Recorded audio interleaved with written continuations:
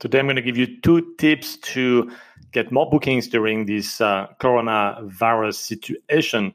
And I can see it for all of my listings and also my student listings that you have to make some adjustments to keep your revenue high, to keep your occupancy high. Don't just wait and see. This is a more competitive market now. There's still people traveling in most part of the world.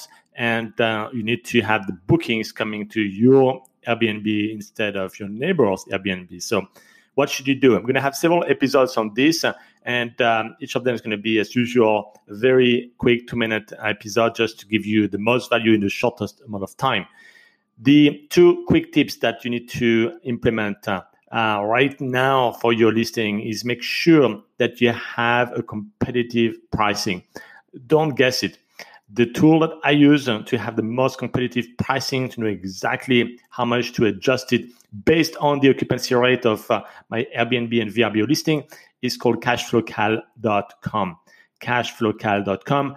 Details are in this podcast episode description, and make sure you implement them. That's going to really guide you in terms of like, should you decrease your price by $20, $40? Should you keep it the same?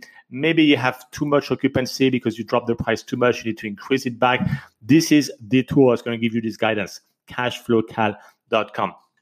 Another tip that I want to give you is that you need to make sure that you have the absolutely best photos on your listing. If you made the photos with your iPhone, just have a photographer make those photos. Actually, hire at least 2 photographers. And those photos are going to be the most important thing beside the price to have people choose your listing. So get the price right, but get guidance with the right pricing with cashflowcal.com. And the second thing is make sure you have outstanding photos with a photographer.